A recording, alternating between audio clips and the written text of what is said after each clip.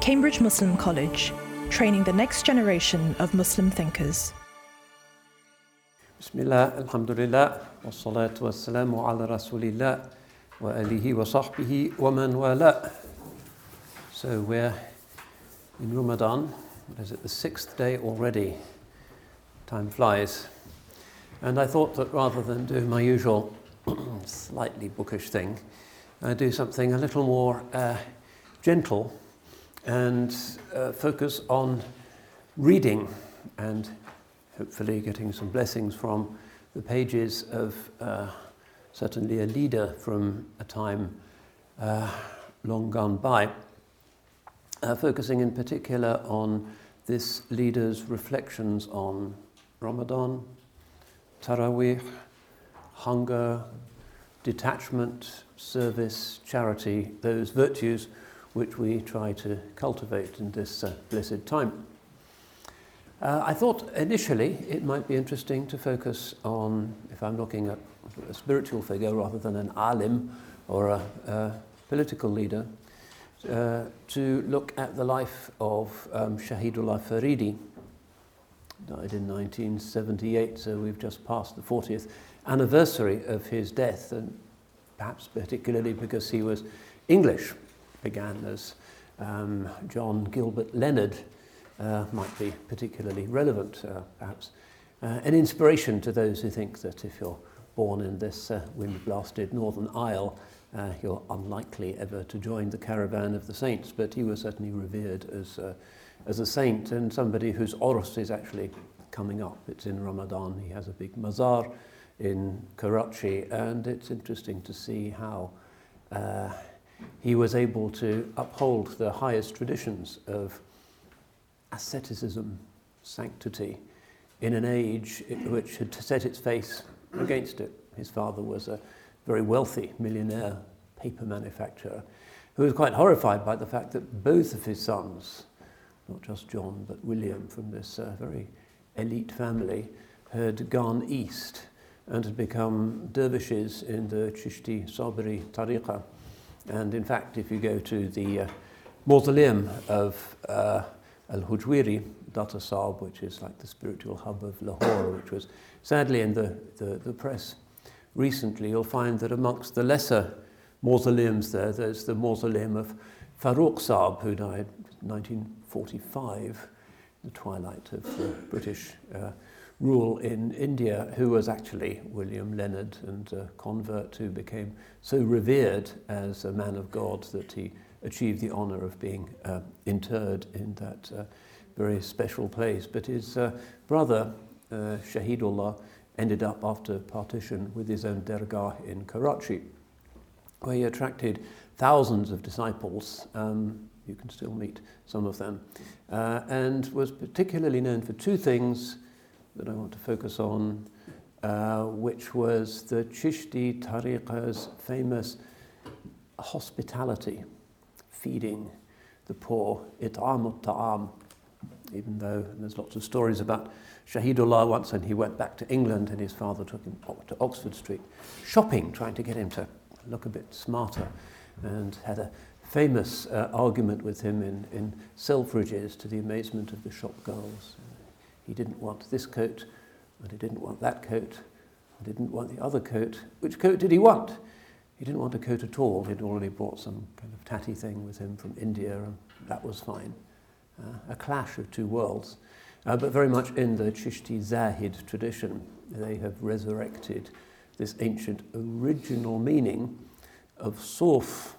What is this word tasawwuf, which we hear bandied about, usually by the ignorant on all sides? Well, it originates with the custom of the Holy Prophet ﷺ to wear wool. كَانَ يَلْبَسُ بُرْدًا مِنْ صُوف. And very often, if you look at the cases where that's specifically mentioned in the seerah and the hadith, you find that it's associated with his tark ad-dunya, with his abandonment of worldly comforts and pleasure, because in a desert climate, wool is a lot cheaper than cotton or linen, but it's kind of hot and uncomfortable, and but this was what he wore. And so to wear burdan min suf, as the Holy Prophet did, alayhi salatu wasalam, has been the badge if you like, of the mystic, but it's a rather vague and perhaps unhelpful word, but of the one who sets his face against worldly things. And that is the real meaning of tasawwuf and the Sufi, the one who is associated with tark ad-dunya. And this is perhaps nowadays the least popular aspect of the Sunnah, with everybody rushing after material goods. Alhaakumut takathur, the radical example of the Holy Prophet ﷺ, who didn't just piously urge feeding the poor, but was poor himself, binding that flat stone across his stomach because of the pangs of hunger, without a coin, spending the night in his house. These are neglected sunan, let's face it, but an axiomatic part of his life. Giving, not taking, making sure that nothing remains with you at the end of the day. If there's a coin, if there's food, you go out and find somebody to give it to. Radical tawakkul.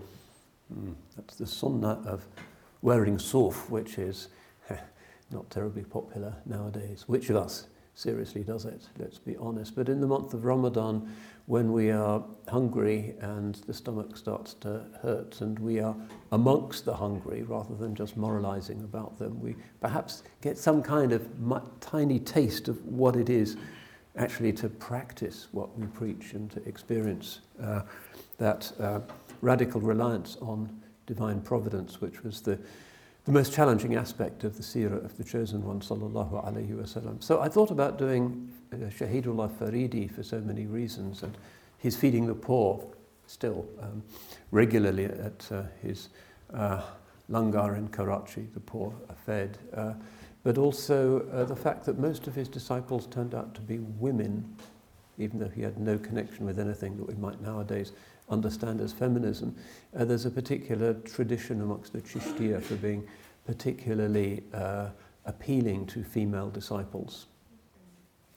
So what I want to do, instead of looking at Shahidullah Faridi, who really never talked about his life, it was totally amazing, and if you meet surviving disciples, as I've done, you hear the most incredible anecdotes, a very saintly, miracle-working, self-giving faqir, a man who just lived in a single room and just gave all the time.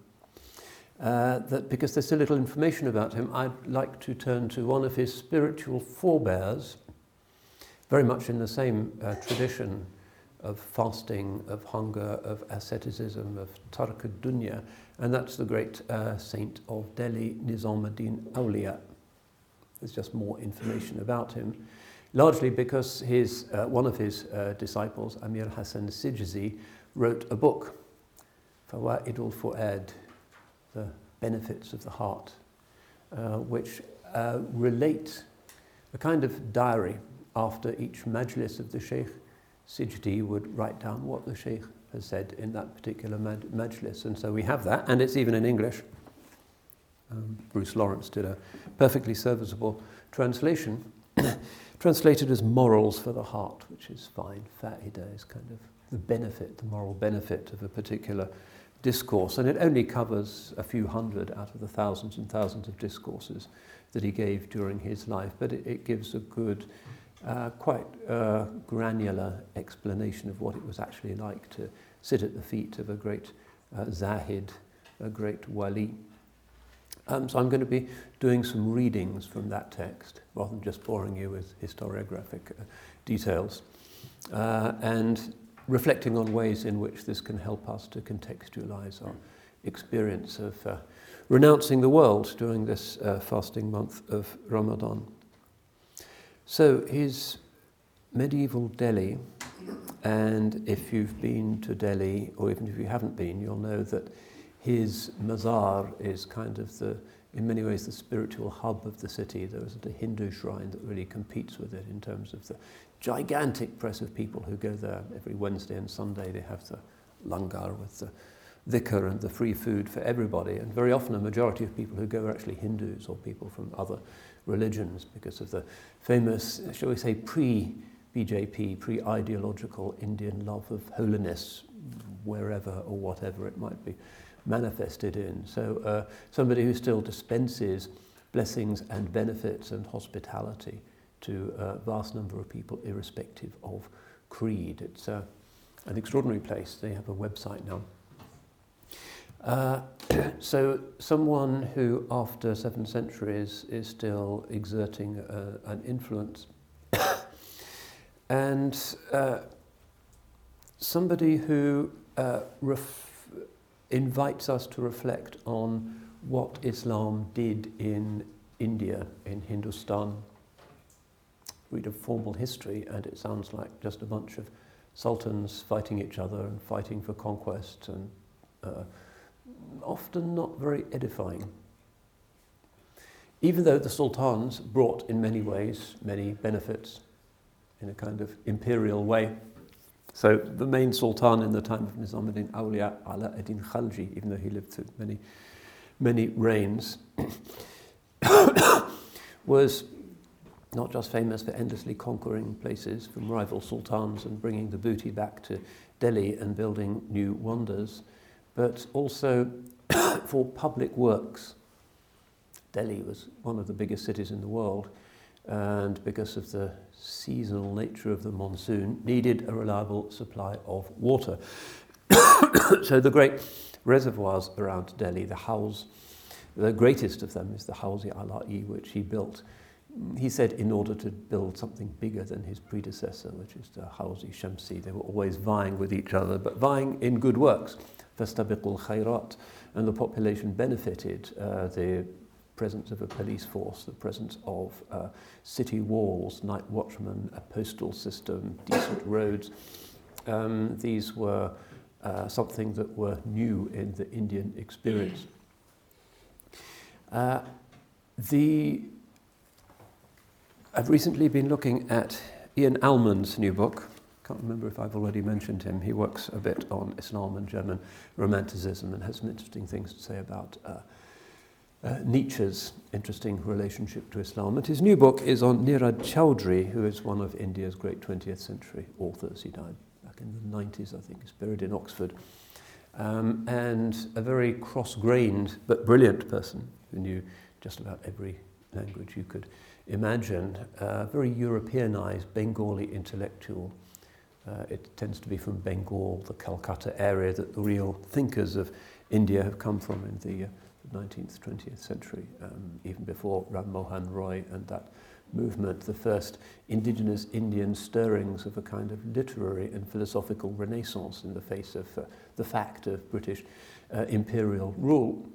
Somebody like Rabindranath Tagore would be from that world, Narayan, the short story novelist, other custodians of the Indic conscience, usually Hindu, and Nirad Chaudhry was also from a Hindu background, but really an independent thinker.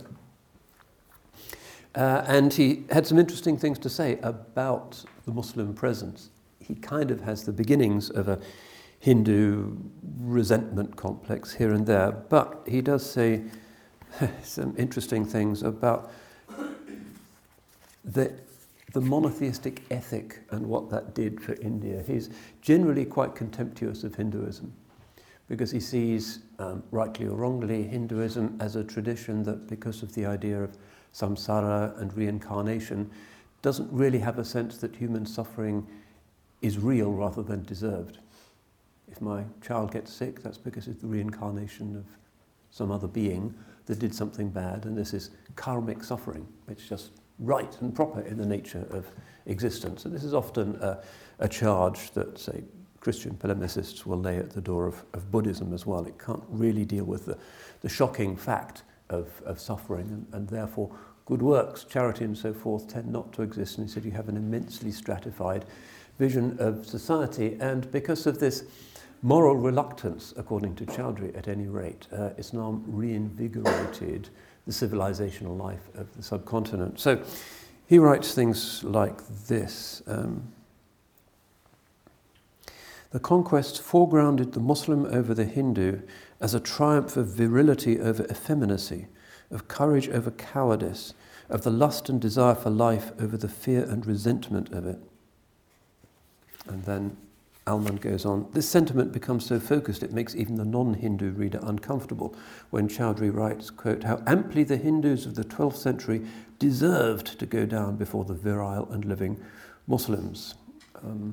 So there is a certain sense in which there was a kind of injection of testosterone and of adrenaline in the very static and hierarchical world of caste Hinduism, and that Islam prophetically turned things upside down with necessarily considerable disruption, but the introduction of a new spiritual principle.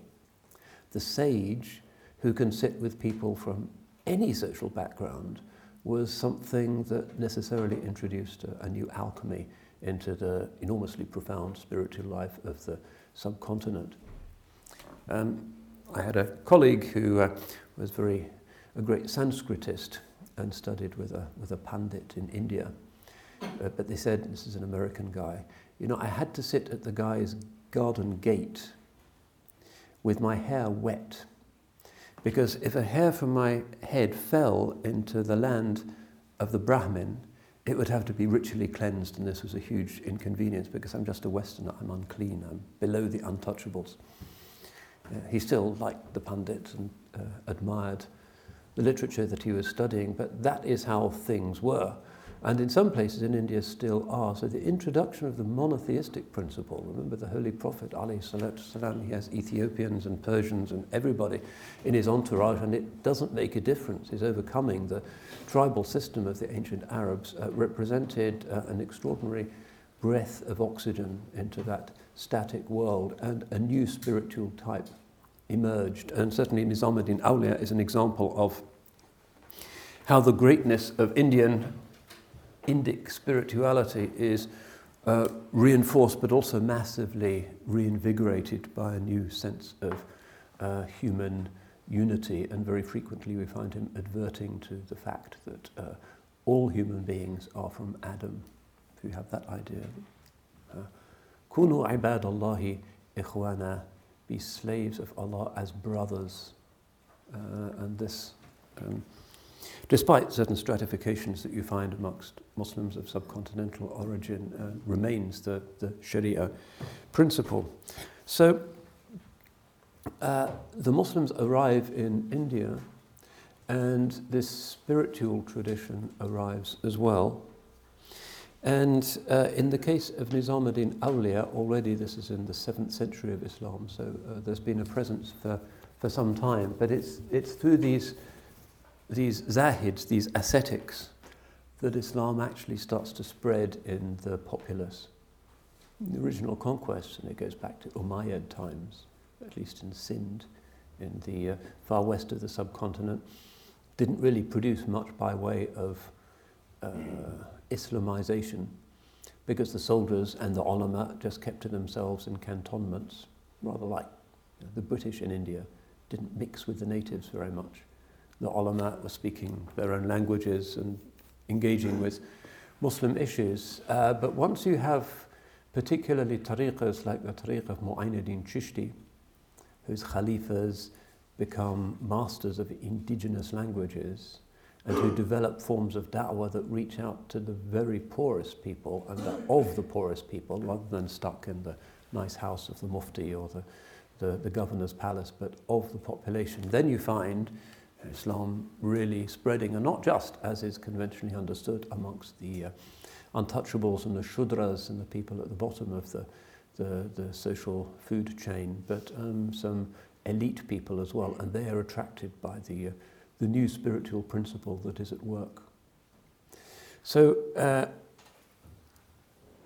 the information that we have about Nizam Awliya represents kind of the maturation of Islamic spirituality in India, largely comes in modern times from the work of an Indian historian, Khaliq Ahmad Nizami, whose book on Nizam Awliya, naturally we have in the CMC library upstairs. He was a very significant historian of mid-late 20th century India, who also has a book on Baba Farid and on the 12th century administrative system of the Muslim subcontinent. So what I'll be doing for the rest of this morning is basically tracing the narrative that he outlines and benefiting from his scholarship. Nizamuddin Awliya is from Ahl al-Bayt. He is descended from the Imam Ali al-Naqi, one of the 12 Imams that we usually identify as the Shi'i Imams, even though they're venerated by the Sunnis as well. And Ali al-Naqi had two famous sons. One was Hassan al-Askari, who went on to become the next Imam, and the other was Ja'far al-Sani, Ja'far II, who is the ancestor of of Khwaja Nizamuddin Awliya. And they settle in Central Asia, in Bukhara, in the 2nd and 3rd centuries of Islam. And then, as so often happens, they become refugees, asylum seekers. They have that experience of disruption, which often turns out to be spiritually very bracing. So it's the same Mongol invasion of Central Asia that drives Bahauddin Walad, with the little boy who becomes Jalaluddin Rumi, to the west, to Anatolia, and they settle in Konya, that drives the family of the descendants of Imam Ali al-Naqi south to the subcontinent, escaping the scourge of the Mongols, and they get out of Bukhara just in time, and maybe 35,000, 40,000 people are immediately put to the sword, and the remainder, particularly people who have professions, leather workers and calligraphers and so forth, are carted off in servile captivity to the Mongol capital of Karakoram, and the city of Bukhara is deserted, having been one of the great metropoli of Islam. Central Asia in many ways never really recovers from the Mongol invasions because everybody is dead. Everybody is dead. There's just crows, and the land is... There's still parts of Uzbekistan that haven't been properly repopulated following the Mongol catastrophe 8 centuries ago. So the family move to a town in India called Badaon, usually B-A-D-A-O-N, sometimes B-A-D-A-U-N. And this was, at the time, about the second most distinguished centre for Islamic scholarship in Hindustan. And it was absolutely full of madrasas, hospices, khanaqahs, bridges. It was a wonder of early Islamic India and a home of very many saints. So both of Khwaja Nizamuddin Awliya's grandfathers settled there. That's Khwaja Ali and Khwaja Arab, to this little town which is called Qubbatul Islam. It's not huge, but it has so many scholars. It's called Qubbatul Islam, the Dome of Islam. It's near the river Ganges. And it's still a mainly Muslim town, maybe 60% Muslim, but a little bit forlorn, because amongst the many catastrophes of the partition was that the Muslims who could afford to leave, middle classes and the elite, left, leaving the ordinary guys and women behind to survive as best they could. So even though it's a mainly Muslim town, the kind of amazing spiritual and institutional infrastructure that was once characteristic of the city is kind of all cobwebby and broken down now. It's a melancholy kind of place, and that's the story of much of the subcontinent, of course, because of the bright idea somebody had that the best thing for the future of India's Muslims would be to divide them into 3. Well, maybe it's worked out, maybe it hasn't, but for places like Badaon, it's a kind of shadow of its former self. But in those times, and as the city in which Khwaja Nizamuddin Awliya spent the first 20 years of his life, it was astounding. Saints and scholars on every street corner. It also tended to be known as a place where you'd go if you really didn't want to be too close to the government. In this Chishti tradition and in the Sufi tradition, generally you run away from the Sultan. You don't have anything to do with political power. Firstly, you don't need the money, and what else do they have to offer? And secondly, they're involved in all kinds of illicit acts. Luxury is only the least of their sins, but illicit taxation and oppression and unnecessary wars, etc., etc. It's not where the good Muslim wants to be. So the pious and the devout, the fastidious, tended to leave Delhi in the direction of this town, Badawan, which made it an even more kind of spiritual, reclusive, ascetical, but glittering jewel in the Muslim crown. Certainly Nizamuddin Awliya always regards his roots as being there, even though at the age of 19 he leaves with his mother for Delhi and he never goes back. He's always asking about the town, and when Sijzi, the one who wrote this for Ad mentions, I've been travelling from Bengal, and we went through Badawan, and I visited the tombs, and I visited the tombs of your father and your grandfathers, and Nizamuddin Awliya is said to have wept copiously. He had a kind of nostalgia for the city, and was also very proud of his identity in a way that we need to remember as Muslims. Islam, the universal religion, but being proud of your roots and where you are from is also really important. The Holy Prophet's yearning for Makkah was not just a strategic desire, but because that was his homeland, it's where he was from. As the poet says, نقل فؤادك حيث شئت من الهوى ما الحب إلا للحبيب الأول كم منزل في الأرض يألفه الفتى وحنينه أبدا لأول منزل. I think it's from Ibn al-Mu'taz, secular Abbasid poet, who says, however far in the world your heart may travel, your true love is the place where you began. However many places in the earth man may settle, his yearning is always for the first of those places. This idea of nostalgia for where you originated, not done to excess, of course, is a natural human faculty. So he certainly has this. And one of his interesting discourses, he says, it's such a fantastic place that the dialect of that place is the language I used when I said, yes, I bear witness at the day of Alastu bi Rabbikum, when I was initially pledging my allegiance to my Lord. When all the nations were assembled, this is the great verse in the Quran, and everybody bore witness to their own nature and the divine nature in that first primordial covenant, he said, yes, I testify in the dialect of that town. So the universalism of Islam also relates to people's particular patriotism, if you like, a love of place, which is certainly a fitri human impulse and something which the saints can manifest. So, two grandfathers, and the Khwaja Arab gives his daughter Bibi Zuleikha to the other Khwaja Ahmad, and the father is born. The father dies, we're told, when Khwaja Nizamuddin Awliya is still young or a baby or perhaps yet unborn. The sources don't really give us a sense of it, but we know he was basically half an orphan, rather like the Holy Prophet ﷺ, and is brought up by his mother for a while. She is from this obviously noble family, prophetic family, very aristocratic in her bearing, hospitable, very devout, but absolutely penurious after the father dies, in the absence of anything like a social support system for people who are still refugees. They don't have larger family in the neighbourhood.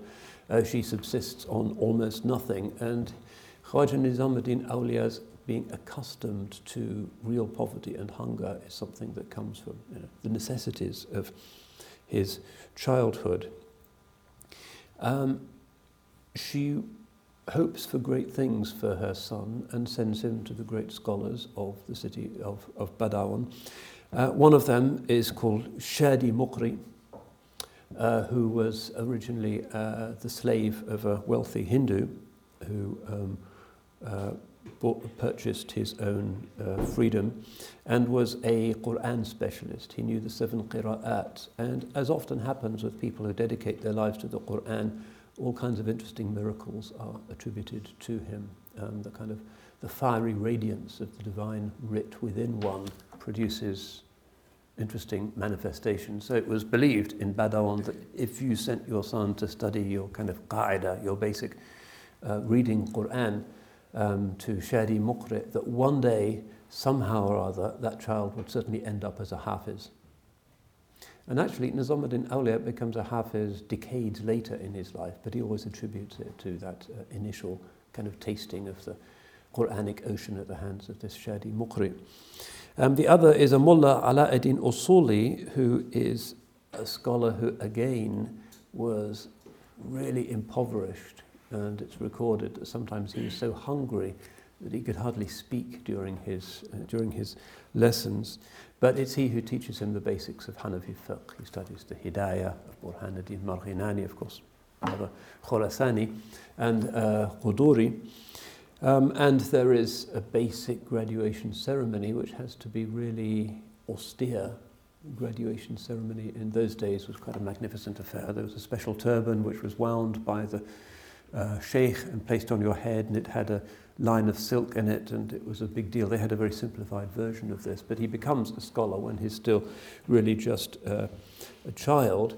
But he wants to move on to Delhi to study with the greater scholars there, so he asks his mother's permission. And even though they don't know anybody there, she agrees, and they go together. She's kind of in her 40s by this time. They travel to the city of Delhi, and they experience also great poverty. They have to move house several times in some of the poorest slum quarters of the great city. On some days, there would be nothing to eat at all, just nothing. And on those days, she would tell the son, Nizamuddin, today we are Duyufullah, we are God's guests. And he'd feel a special blessing coming from that. It was reliant upon the Creator. And he would relate that sometimes when several days when they had something to eat went by, he would kind of miss those days when there was a special blessing of just nothing in the house at all. She becomes sick. It's possible that, that extreme hunger, malnutrition contributes to this, but she makes a great dua for him before her death. She has no family members to entrust her son to, but she makes a dua saying, "Oh Allah, I entrust him to your care."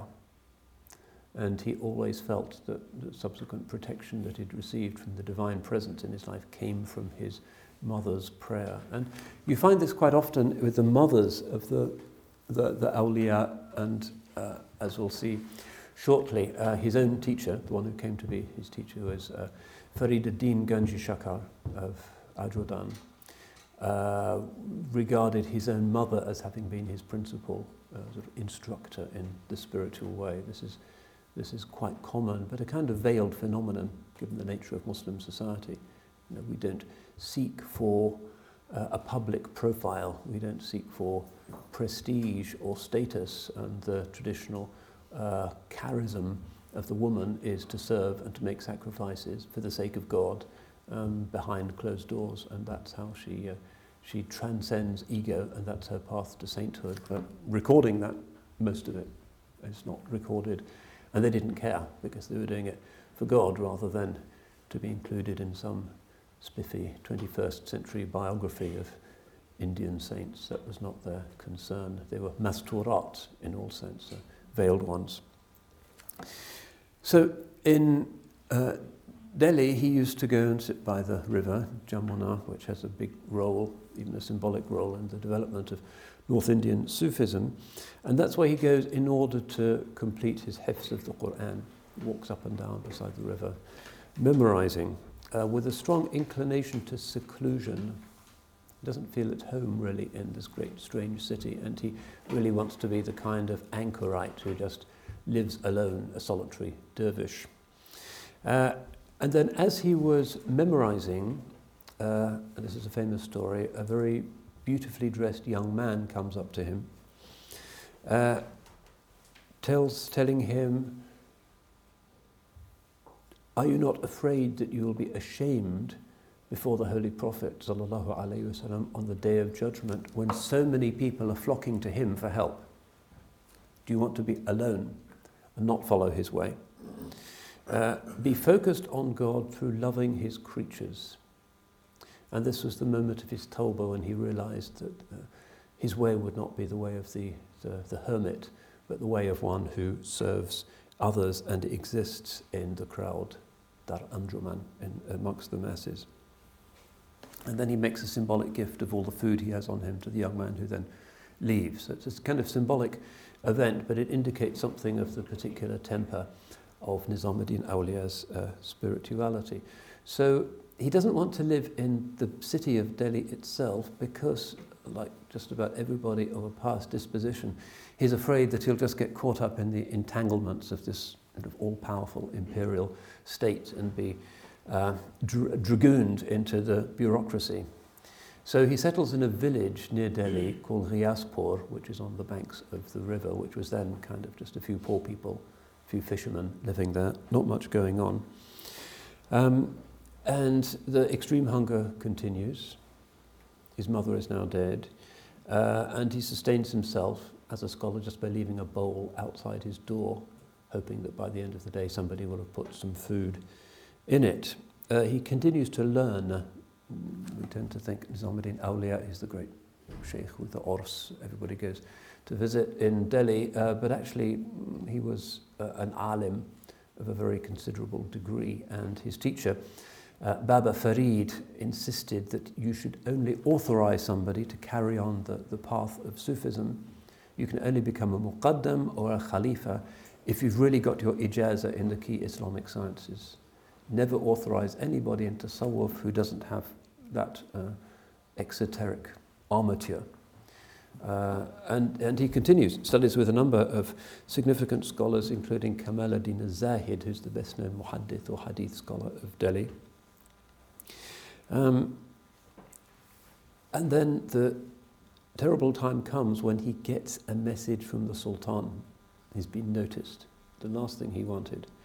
And the Sultan has been busy confiscating things at random, confiscating land, confiscating property of rich merchants in order to continue his campaigns and his lifestyle. If you've been to the palaces of India, you'll see, if you go to the palace in Lahore, which I visited, they've got all kinds of interesting features, like a spiral staircase for elephants. The Indian sultans really knew how to live. So the sultan's grabbing the wealth of the poor and of the scholars, and so the sheikh sends back a message to him saying, "You've taken everything away, everything else from me. Do you want to take my prayer from me as well? Is that all that I have left, and you're going to take that?" So he continues to study for a long time. We have ijazas that he is awarded from Kamal ad-Din Zahid, Mashariq al-Anwar, famous hadith collection, which he'd memorized when he's still in his when he's already in his 40s. So it's not the standard image of you throw away the books and start clapping your hands and be a mystical Sufi. No, it's just the Sufi path is a way of deepening your understanding of exoteric scholarship and indeed disciplining yourself so that you have more time and capacity for memorization. And he becomes particularly known in the sciences of fiqh and hadith.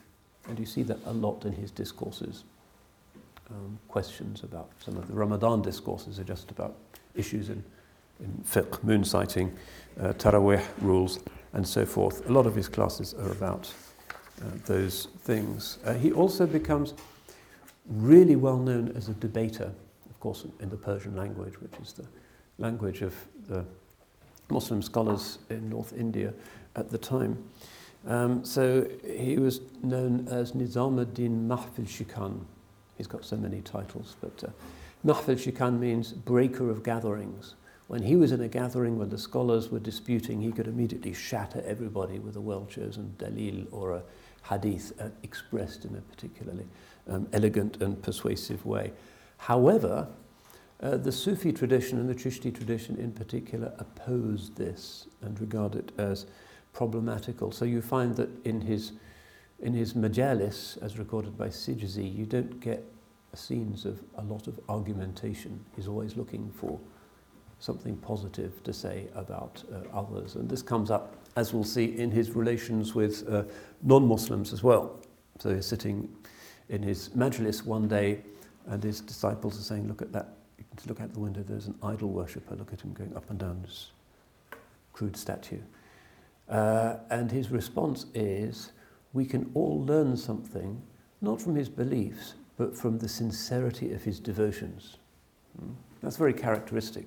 You don't make concessions, but you look for what is best in every situation in order not to feel proud, so that you benefit rather than just end up feeling superior. So he moves away from the world of kind of formal rhetorical debating society, dispute amongst the ulama, and towards a more characteristically Irenic approach, which he becomes well known for. He still hasn't found his sage, his guide. When he was still in the town of Badaun, he had heard of the repute of Baba Farid ad-Din Ganji Shakar of Ajodan, which is now called Pakpatan, which is in Pakistan. But one night when in Delhi, he heard a muezzin in the middle of the night reciting the famous verse, Alam ya'ni lilladhina amanu an takhsha'a qulubuhum li dhikrillah wa ma nazala min al-haq.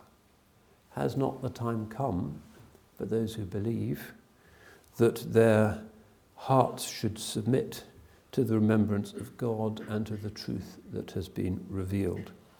So without any preparation, he just goes out of his house and walks off and goes to Ajodan, which is hundreds of miles away to the west. And he comes into the presence of the Sheikh, who is now around about 90 years old, the great Baba Farid. And Khalid Nizami also has a good book about Baba Farid, which is also worth. And some of you, if you're from Pakistan, you may have travelled around Punjab, you may even have been to the place. It's quite phenomenal. And so he comes into the presence of the Sheikh, and the Sheikh recites a poem. Ey aatish faaret dil ha kebab karda, sailab ishtiyaq jan ha kharab karda. The flame of being separated from you has been burning our heart. The tempest of yearning to meet you has ravaged our lives. So the Sheikh knows that this particular disciple is on his way. It's as if this is the star pupil that he's been waiting for all his life, this kind of tatty guy who comes from Delhi. And he's really nervous in the presence of the Sheikh. And of course there are tests. First test is you will spend the night with us, and you will sleep in one of these beds, in one of these cots. And he sees a lot of the dervishes are just sleeping on the ground, and it's the cots are for the sort of the scholars and the senior people, the guests. But in the nick of time, he suppresses any hint of protest and recognizes that to accept a spiritual guide means that you accept the instructions of that guide. So he then asks Baba Farid, I'm at a crossroads. Should I give up my studies of ilm and become a dervish, or should I continue?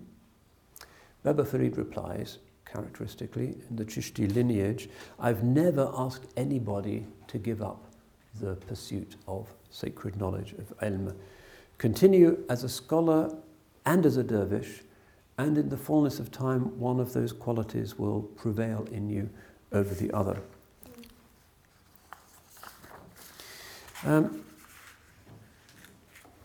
He visits him every year in the month of Ramadan. This is his Ramadan practice. He leaves behind everything in Delhi and walks to Ajodan and sleeps in the khanaqah of the Sheikh, who is teaching him to overcome the residues of pride in his heart and to cultivate the love of others. Overcome pride, love others. And at the age of only 23, when the Sheikh is 93, he becomes his chief Khalifa and his deputy. But this only comes after some sharp lessons. Baba Farid's principal practice in his formal majalis was to read and teach from a book called the Awarif al-Ma'arif of Shihabuddin Suhrawardi, which is one of the great classical texts of normative Sufism. And he had a rather defective manuscript from which he was reading. And on one occasion, the young disciple said, "Oh, Master, I could get you a better copy." And this is taken to be an objection. And Baba Farid says, "Can this poor dervish not correct a bad copy by himself?" Nizamuddin's horrified, throws himself down in apology, and then kind of runs out and goes into the forest. India is still full of wilderness areas at the time, in absolute despair. And finally, a friend goes from him to ask for Baba Farid's forgiveness. And Baba Farid says, "What I do to perfect you. A peer, a spiritual guide, is just a dresser of brides." It's an interesting expression. In other words, you're to be presented to the Lord in submission to the Lord of creation. I'm just the one who gets you ready for that role and that experience. So in the year 664, on the 13th of Ramadan, he formally gives him the khilafat, to the amazement of people who have been in his dargah all his life. And he says, "You will be a tree under whose cool shade all humanity will find a cure, will find healing." This idea of the sage as a tree, and in hot countries in particular, trees are pretty welcome refuges from the burning of the sun. It's often used of the sultan. So famously, the dream of Osman, the founder of the Ottoman dynasty, is that he saw his sheikh touching his chest as he was sleeping, and a tree comes out, and animals and human beings of different kinds come to take shelter under that tree, and that's his image of what his role as a ruler is going to be. But for the scholar as well, the tree which is just indifferent in who it shades, animals, human beings, different denominations, different genders, a tree is a generous phenomenon, which is one reason why we use the image of the tree for designing the new Cambridge Mosque, of course. So it's time for him to return to Delhi. Baba Farid knows that he's got no money. He's just wearing a kind of rag, and he doesn't even have additional cloth in order to add patches to his rag. This is extreme destitution. Middle Ages, it wasn't so unusual. Baba Farid gives him a silver coin for his journey. Nizamuddin knows that this is the last coin that Baba Farid possesses, and so he goes to him at iftar time. There's no food. And so he gives him back the coin. He places the coin at the master's feet. And Baba Farid prays that Allah will give him some share of the dunya, because he's so ready to renounce this coin that he needs for his journey. The prayer is that he will not experience want. And Nizamuddin says, "I fear that that would damage my heart." Baba Farid says, "Do not fear.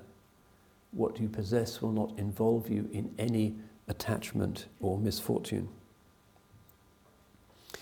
And Nizamuddin says this before departing: "By appointing me as your Khalifa, you've done me a very great honour and have given me a treasure.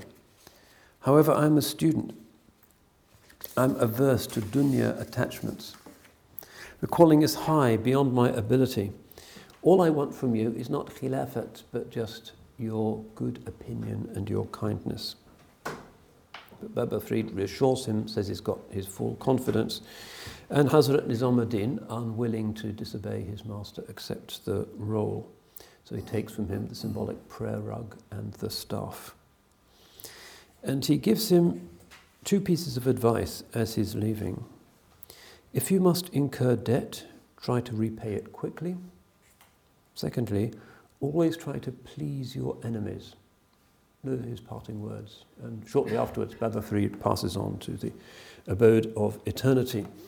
Nizamuddin is back in Delhi, this enormous world city full of need, destitution, religions, confusion, the terror of the palace, and sets to work. Very difficult to do anything without engaging somehow with the imperial bureaucracy. But he still manages to set up a vast network. This is one of the achievements of the Chishtiya in particular. He sets up a network of hundreds of centres and branches, as it were, of his movement all over India, Muslim India and beyond the boundaries. His disciples are sent out literally everywhere.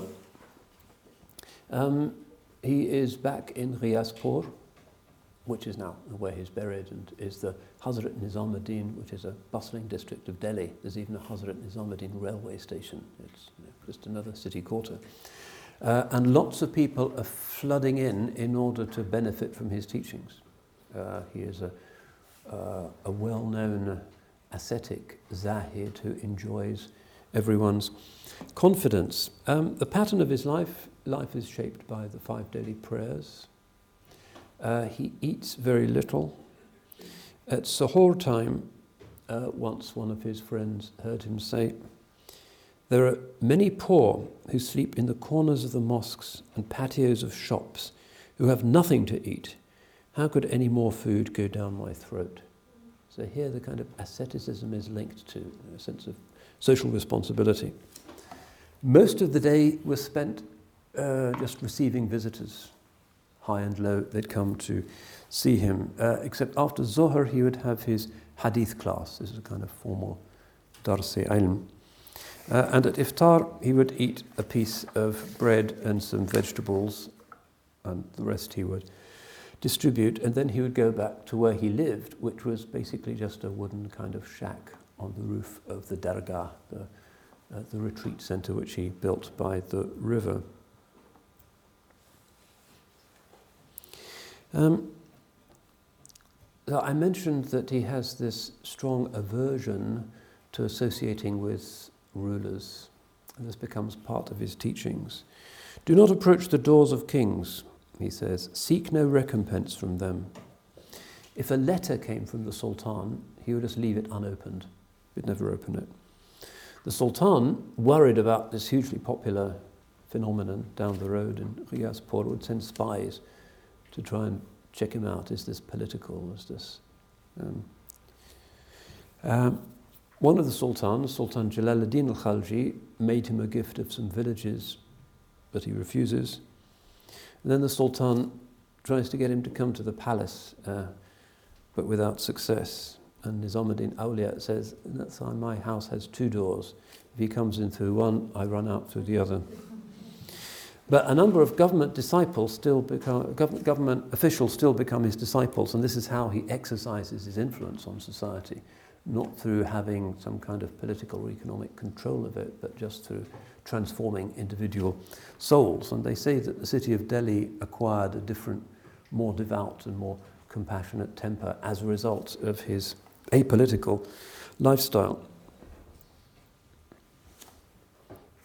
One of his teachings, there's 3 kinds of dervishes. There's the salik, those who renounce the world and devote themselves entirely to dhikr and ascetical practice. That's the salik. There's the waqif, people who have a certain balance between service in the world and service to God. And the raja'i, the hoper, the vain hoper, is those who've achieved some progress in their spiritual lives, but then become complacent or lose interest and just hope that God will somehow make things better for them or forgive them.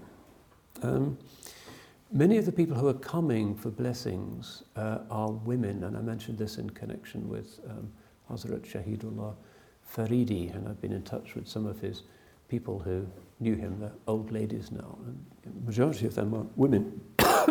There's some interesting teachings. Not a feminist by modern standards, an upholder of a traditional vision of society and dimorphism, but somebody who thought that the upliftment of society should come through respect. We've seen the importance of his mother and of his teacher's mother. So he always taught that women were equally able spiritually as men. And he once said, if a tiger comes at you from its lair, do you bother to check whether it's male or female? In other words, what counts is the creature itself, and in the case of humanity, Bani Adam, these gender differentials are not the significant thing. So, yeah, very many women are coming to see him. We know a little bit about where he's staying, his Jama'at Khana, which is a large hall for the Sama' ceremonies, the dhikr to be held, with lots of little rooms, small rooms, where his disciples would stay, opening onto it. And visitors would come all day. He never refused to see a visitor, and he never refused anybody bay'ah. Anybody who wanted to be his disciple would not be turned away. And he had disciples from all religions, not just Muslims, and this is a famous aspect of many of the Chishti sheikhs, that you don't have to be Muslim in order to benefit somehow from the sage, although clearly his way is the Muhammadan way. So these individuals are coming, and a lot of gifts are coming, what they call the futuh in the tariqah, which is gifts of food, because of his mission of sacred hospitality, which is the way of Mu'aynuddin Chishti of Ajmer himself. Much of the sheikh's effulgence is passed out not just through words of wisdom, but through practical gifts, and particularly gifts of food. So wealthy people hoping for the sheikh's blessings, prayers, forgiveness, whatever, act of tawbah, something to do before Hajj or before you die, would give a lot of food to the dargah, which would then be organized by officials who are appointed there, and distributed to the poor. So enormous kitchens. They said the kitchens of his dargah were bigger than the royal kitchens in Delhi. And the rule of his khanqah was that no gift could remain for more than a week. So one of the practices that he would adopt before going for Jumu'ah prayer, before leaving his khanqah, would be to go to the storeroom to make sure that there was nothing left and everything had been meticulously swept and cleaned. So this langar fed a huge number of the poor of Delhi. And he liked to make it good food as well. He would appoint good cooks rather than just give people kind of the cheapest rubbishy stuff. Some of the food that was donated was of good quality, so it was known to be good food. And also, when he noticed people coming regularly, he would make inquiries and would allocate a stipend for those people once their circumstances had been acknowledged. So once he was walking by the river, and he found a woman who had dug a well and was drawing water from the well rather than from the river. And he says, "Why don't you get your water from the river? We all drink from the river." And she says, "The river water tastes so good that it gives me and my children an appetite for food. We don't have any food. But this water, it doesn't give us any kind of hunger." So hearing that, he adds her to the list of those who receive a regular stipend from the langar. And it's still the case. Thursdays and Sundays you get free food from the dargah of Nizamuddin Awliya in Delhi. So the poor, the barefoot, ragged, sick masses are coming, but also people from the elites. They're also interested in sanctity and salvation. One of them is Amir Khusrau, who is maybe the best known poet in India at the time, Totiya Hind, the songbird of India, who is really, even though he's of Turkic origin, like a lot of these migrants from Central Asia, really one of the maybe 4 or 5 greatest ever Persian poets, with his famous Khamsa, which is a huge volume with 5 extended poems on various secular and religious subjects. Writes a lot of court poetry. He has this Qiran al-Sa'dain, one of the great monuments of Persian literature, which is basically all about the splendor of the court and the wonder of the sultan. It's kind of royal panegyric is in that zone. Educated in that not only did he know Persian, but he could write in Arabic and Sanskrit as well. And he writes a book about Nizamuddin Awliya, which has also survived, which is very flowery and baroque and difficult really to extract concrete information from. But he seems to have been his closest friend. It's interesting that even though Nizamuddin Awliya is living this ragged existence, distributing food to the poor, the guy who comes and spends evenings with him, and sometimes they talk late into the night, is this very kind of fancy elite poet from the royal court. They just somehow hit it off.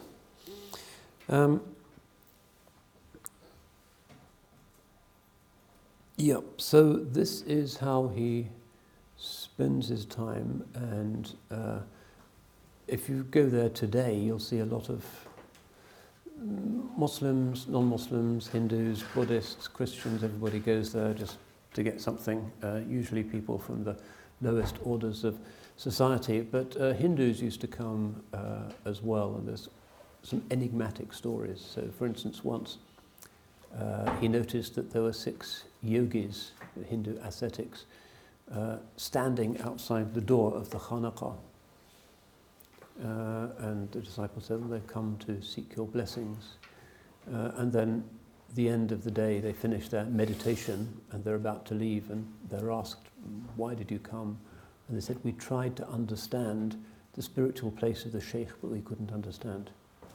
So what that means, who knows? But there's some kind of interreligious deep exchange going on, despite the fact that he is, from the Qubbat al-Islam, he is axiomatically embedded in his own Islamic tradition. But it is through these Chishti saints that so many, millions really, have come into Islam across the subcontinent, and the age of conquest and merchants gave way to the age of mass conversions, and many of his disciples in remote areas would spread Islam specifically amongst the Hindu populations through not adopting a kind of very elite foreign discourse. Unfortunately, this is not, it has to be said, the way in which tariqas function in the modern West, where they tend to be bastions of ethnic difference.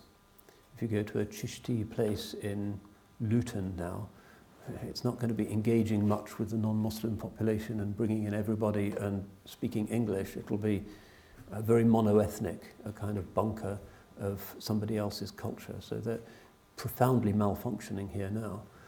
But in their heyday in India, these are the ones who provided the stepping stones to Islam for countless millions, which is why Islam is a religion of 30% of the population of the subcontinent, if not more. Compare that to Christianity, which came to India long before Islam and had all of the advantage of British rule for centuries. Christians are only about 1% of the population of India. So it's these people who live with the poor rather than the kind of English sergeant major or the missionary in his top hat. These people who get into the culture, live with the culture, and experience the sufferings of the masses, who win the hearts of the population. And so it was. So in 1325 he dies. One of the last things he says is that when he dies, he wants there to be nothing left in his house or in the langar. So the food has to be distributed and everything swept and cleaned. And he designates Khaja Nasiruddin Chiragh as his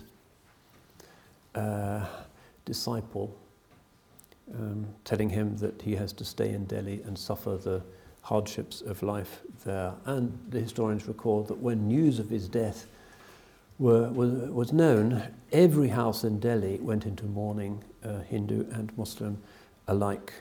And his janazah, led by the grandson of the great Bahauddin Zakaria of Multan.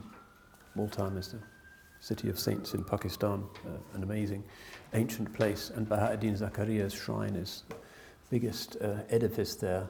And so it was that family that had this particular honour. So let's now move to what I really wanted to do, which is to hear the words of the tradition directly. And I wanted to start with advice from his own teacher, Baba Farid of Pakpatan. Now you'll notice with this tradition that this is certainly not the highly intellectual, philosophical, Gnostic Sufism of the Ibn Arabi school that also is coming into India at this time. There are people like Muhammad Burhan Puri and so forth, which becomes an enormously brilliant and sophisticated tradition, which of course has its intrinsic legitimacy. This is more grassroots, working with the masses, compassion, feed the poor.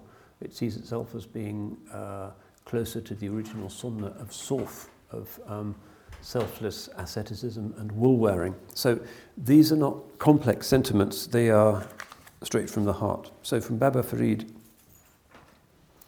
busy yourself ceaselessly with active discipline, mujahada, struggling against the ego. Laziness is the devil's workshop. In our way of life, fasting achieves 50% of success. Educate yourself and your dependents. Avoid all sinful actions. Always rectify your own faults before seeking to rectify others. What you hear from me, commit it to memory and spread it widely. If you have to go into i'tikaf, seclude yourself for a period, do so in a mosque where the prayer, the namaz, is conducted in congregation. Deactivate your ego, your nafs, make your nafs idle. Consider the world as being something far from you and as insubstantial. Renounce miserliness and all the desires of the world. When in privacy or seclusion, busy yourself with the worship of God. If in such seclusion you grow tired of large acts of worship, then try smaller ones. Should you be troubled by your ego, then gratify it with a little rest or some sleep. Shower your blessings and favours upon whoever may visit you. So these are the basic akhlaq of the tariq. There's nothing hugely intricate about this, but it is through these teachings that India so substantively became Muslim. And it said that but for partition, which more or less stopped the conversion process in India, within 300 years India would have a strong Muslim majority. But of course that tradition with the segregation of communities has come to an end. So reading from the Fawaid al-Fu'ad of Amir Hassan Sijzi, who is one of his disciples and who writes down what happened in some of the sheikh's informal conversations. I've just chosen a few of these, some of which are Ramadan related.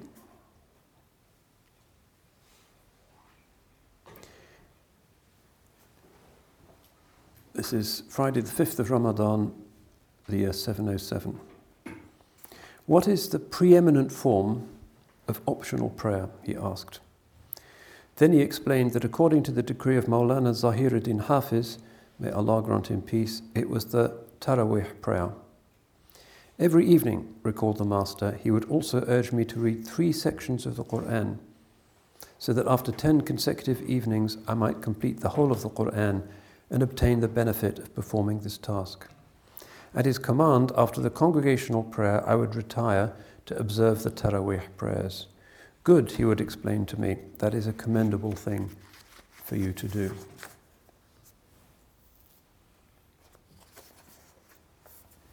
The Master once told the following story about a certain chaste saint. Many times he used to say that all virtuous deeds, such as prayers, fasting, invocations, and saying the tasbih prayer beads, are a cauldron, but the basic staple in the cauldron is meat. Without meat, you do not experience any of these virtuous deeds. So finally, after hearing this many times, they asked that peer, many times you've used that analogy, please explain it. Meat, replied the saint, is renouncing worldliness, while prayer, fasting, invocation, as well as repetition of your tasbih, all such virtuous deeds presuppose that the one who does them has left the world and is no longer attached to any worldly thing. Whether he observes or does not observe prayer, invocations, and other practices, there is no cause for fear if these things are not obligatory. But if friendship with the world lingers in his heart, he derives no benefit from supplications, invocations, and the like. After that, the Master observed, if one puts oil, pepper, garlic, and onion into a cauldron and adds only water, the end result is known as pseudo-stew. I don't know what that is in Persian, but the basic staple for stew is meat. There may or may not be other ingredients. Similarly, the basis for spiritual progress is leaving the world. There may or may not be other virtuous practices. So what it's saying is that our forms of worship and our adhkar and our sessions are just kind of ingredients, but the essence of the thing has to be turning away from our attachments to the world. At-tajafi an dar al-ghurur, as the hadith says, shunning the world of beguilement, of distraction. Wal-inaba ila dar al-khulud, and repenting and going towards the abode of eternity.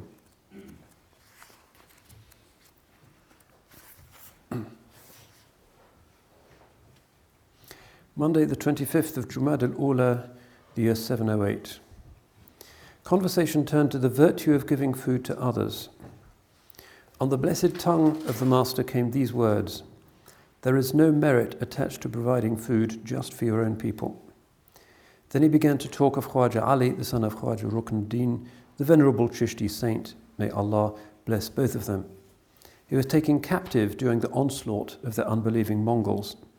They brought him before Chinggis Khan. At the time, one of the disciples of that noble dynasty of Chishti saints was present, not only present, but in a position of authority at the Mongol court. When he saw that Khwaja Ali had been taken prisoner, he was dumbfounded. To himself he thought, how can I procure his release? In what way should I mention his name before Genghis Khan? If I say that he comes from a noble family and is himself a saint, what will Genghis Khan care? And if I mention his obedience and devotion to God, that too will have no effect. After pondering a long time, he went before Genghis Khan and announced, "The father of this man was a saint who gave food to people. He ought to be set free." "Did he give food to his own people?" asked Genghis Khan, "or to people who are strangers?" "Everyone provides food for his own people," replied the courtier, "but the father of this man gave food to strangers." Genghis Khan was very pleased with this reply. A true saint, he noted, is someone who gives food to God's people, and immediately he ordered them to set Khwaja Ali free. He also gave the saint's son a cloak and apologized for having detained him. In every religion, concluded the Master, giving food to others is a commendable action.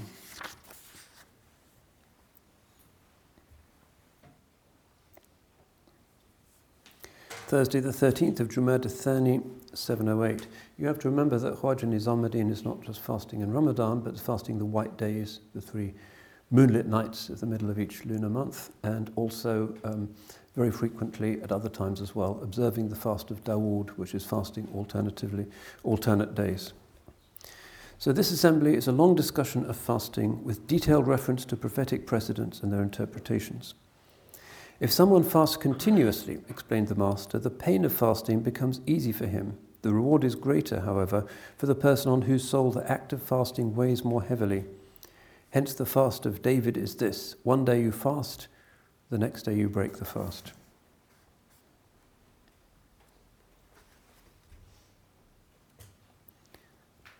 Thursday, 27th of Jumad al-Thani, 708. When evening came, and it was Friday evening, a woman presented herself to the Master and professed allegiance to him. She took her bay'ah. He then began to comment on the numerous benefits that accrue from the virtue of women. And here you have his famous image. The Master then declared that dervishes who ask saintly women and saintly men to pray on their behalf invoke saintly women first.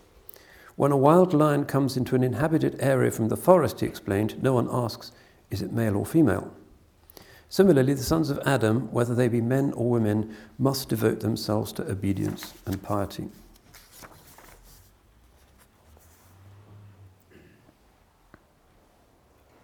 Thursday, the 25th of Sha'ban, the year 708. He then began to tell the story of a certain grocer who fasted for 25 years. He informed nobody about his practice. Even the members of his own household did not know that he was fasting. If he was at home, he would lead people to believe that he had eaten at his shop. And if he was at his shop, he would lead people to believe that he had eaten at home. The basis for spiritual endeavors must be a sound intention, observed the Master, because while people note what you do, God Almighty takes note of what you intend to do. When your intention is fixed on God, then a little amount of work will be greatly rewarded. In this connection, he told a story about the Friday Mosque in Damascus. It had a large waqf endowment. The administrator of that place was such a powerful person that he was almost equivalent to a second emperor. Indeed, if the emperor had a monetary need, he would take out a loan from the endowment administrator. Now it happened that a dervish who hankered after those endowment funds began to practice obedience and devotion in the Congregational Mosque of Damascus in the hope that he might gain fame and be offered that religious trust. For some time he busied himself with acts of worship, and yet no one mentioned his name. Then one evening the power of his worship caused him to repent of his hypocrisy. He made a pact with God Almighty. I will worship you for your sake alone. I'm not making this pact in order to obtain control of that trust. He continued to busy himself with acts of worship, omitting no detail and performing everything with sound intention. Before long, some people approached him to take the job of administering the mosque endowment. No, he told them, I've left that. For a long time I've been very desirous of such a position, and it's only because I've left it that they now offer it to me. In short, he continued to busy himself with God Almighty and did not become tainted by engaging in the occupation of administering the waqf.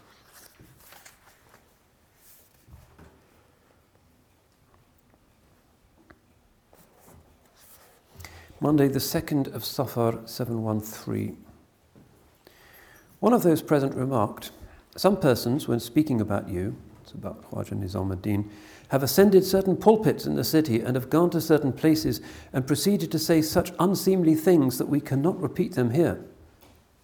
The master, may Allah bless him, replied, I pardon them all.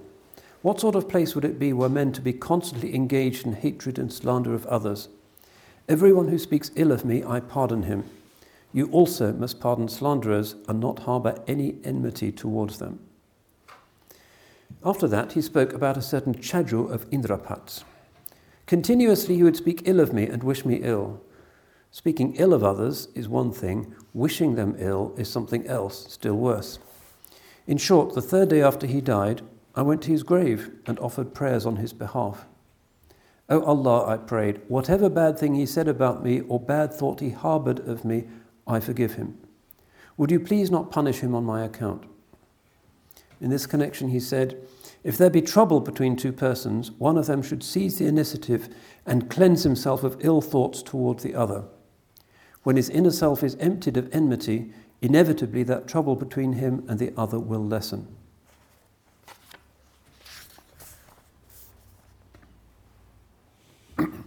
Wednesday, the 7th of Rajab, 715. He began to speak about repentance. Repentance is of 3 kinds, past, present and future, he explained. Repentance of the present means repenting and feeling regret for whatever wrong one has done. Repentance of the past means being reconciled with one's enemies. If someone, for instance, takes 10 dirhams from another and then says, I'm sorry, that is not genuine repentance. Genuine repentance consists of giving back the 10 dirhams and admitting that one has done a wrong. That is real repentance. And if someone speaks ill of another, he should go, offer apologies, ask pardon of that person and be reconciled with him. And if that person who has spoken ill of died before reconciliation was possible, what to do? One should act as if he were still alive and had been spoken ill of. In other words, one should say such good things about him, even after his death, that he will be well remembered. And what to do if one kills a person who dies without an heir? One should free a slave. That is to say, you cannot bring the dead to life, and so instead you should free a slave. In freeing a slave, it is as if one has brought a dead person back to life. And what to do if one commits adultery with another man's wife? There is no provision in Sharia that one should go and apologize to the husband. What to do then? Go and seek forgiveness from God. In the same vein, he spoke about a wine drinker who decides to repent. What should he do? He should give soft drinks and cool water to the people of God. For every act of penance should be consonant with the sin that was committed. The second kind of repentance, he continued, pertains to past sins. That is what has just been described. As for the third kind of repentance, that pertains to the future. One makes the resolve never to sin again, never again to commit such sins as one previously committed. On this point, he told a story about the time when he professed allegiance to Shaykh al-Islam Farid ad-Din, Qaddasallahu sirrahu, and also repented of his former misdeeds. Several times on his blessed lips came the remark, one should be reconciled with one's enemies, and he kept stressing that one must make restitution to those who have a claim on you. Then I recalled that I owed 20 jitals to a certain Hindu, and also that I had borrowed a book from another and had lost it. As the great Sheikh, may God illumine his grave, continued to speak about reconciliation with one's enemies, I realized that he was indeed the channel for disclosing the world of secrets. So he was talking about me. I resolved to return to Delhi in order to settle my accounts with these two men. On reaching Delhi from Adrodan, I first went to see the man to whom I owed 20 jitals. He was a cloth merchant from whom I had purchased a robe. At no time did I manage to save 20 jitals that I might repay him. It was difficult for me to make a living. Some days I would earn 5 jitals, other days 10 jitals. As soon as I managed to save 10 jitals, I went to the house of that cloth merchant and called up to him. He came out of his house to meet me. I told him, I owe you 20 jitals, but I do not have the means to pay you the full amount at one time. I have brought you these 10 jitals. Take them, I will bring the other 10 shortly, if God Almighty wills. When he'd heard me out, the man remarked, Fine, you have come from a saint. Then taking the 10 jitals, he told me, I forgive you the 10 remaining jitals. Next I went to see the man whose book I had borrowed. When I met him, he did not recognize me. Who are you? He asked. Oh, sir, I replied, I am the person who took a book on loan from you and lost it. Now I will seek to make another copy of the book like the one you lent me, and I will bring it to you. When he had heard my pledge, this man replied, Fine, you show the influence of the place from which you came. I forgive you that book.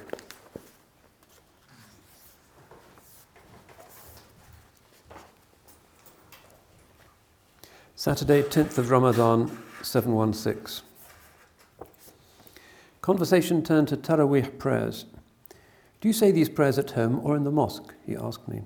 At home, I replied, but the prayer leader of the mosque is a virtuous man. Yes, noted the master. Once in the congregational mosque, he completed a full recitation of the whole Qur'an during Taraweeh prayer. Every evening, I added, that prayer leader, whose name is Sharafuddin, reports a juz of the Qur'an. The master, may God remember him with favour, remarked, Indeed he does. One evening I said prayers behind him. Even though there had been heavy rains that evening and the streets were full of mud, I still went to say my prayers. With such care did that man recite the prayers that he seemed to pronounce each letter as correctly as it is possible to pronounce it. In this connection, the master began to talk about a scholar from Sonam. His name was Maulana Dawlatiyar. He too would recite prayers so eloquently that no one could succeed in reciting as he did.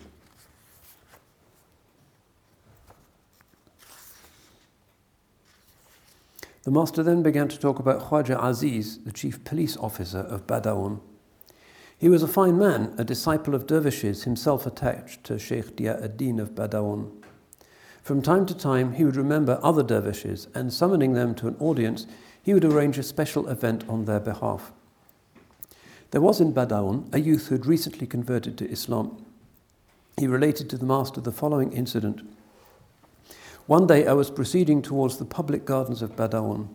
This noble officer was seated underneath a tree and had set up a table. When he saw me from afar, he shouted, "Hello, come here." I was afraid. I didn't want to disturb him. Yet I did approach him, and he treated me with extreme deference, seating me next to himself. After eating some food, I got up and left. This is another traditional institution that one always treats with real deference. People who have recently converted to Islam. You don't patronize them, you look up to them. Thursday, the 4th of the blessed month of Ramadan, in the year of the Hijrah 717. A disciple of the Master's arrived and brought a Hindu friend with him. He introduced him by saying, "This is my brother." When he had greeted both of them, the Master, may God remember him with favour, asked that disciple, "And does this brother of yours have any inclination towards Islam?"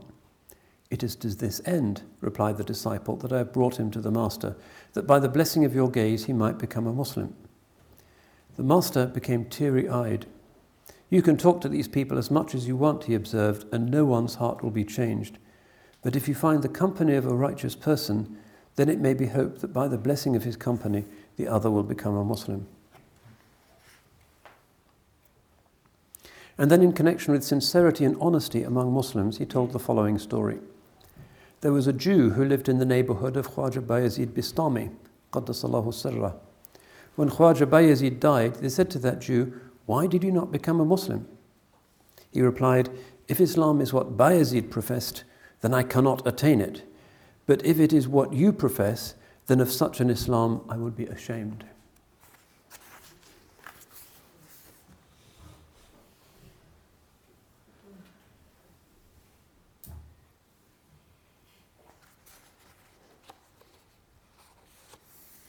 Sunday the 23rd of Muharram, 721. Conversation turned to the morality of dervishes and their dealings with those who harbour ill will towards them. There was a king named Tarani, recalled the master, but they killed him in an uprising. Sheikh Saifuddin Bakharzi, may God have mercy upon him, had a great affection for this Tarani. After his death, they made another man king.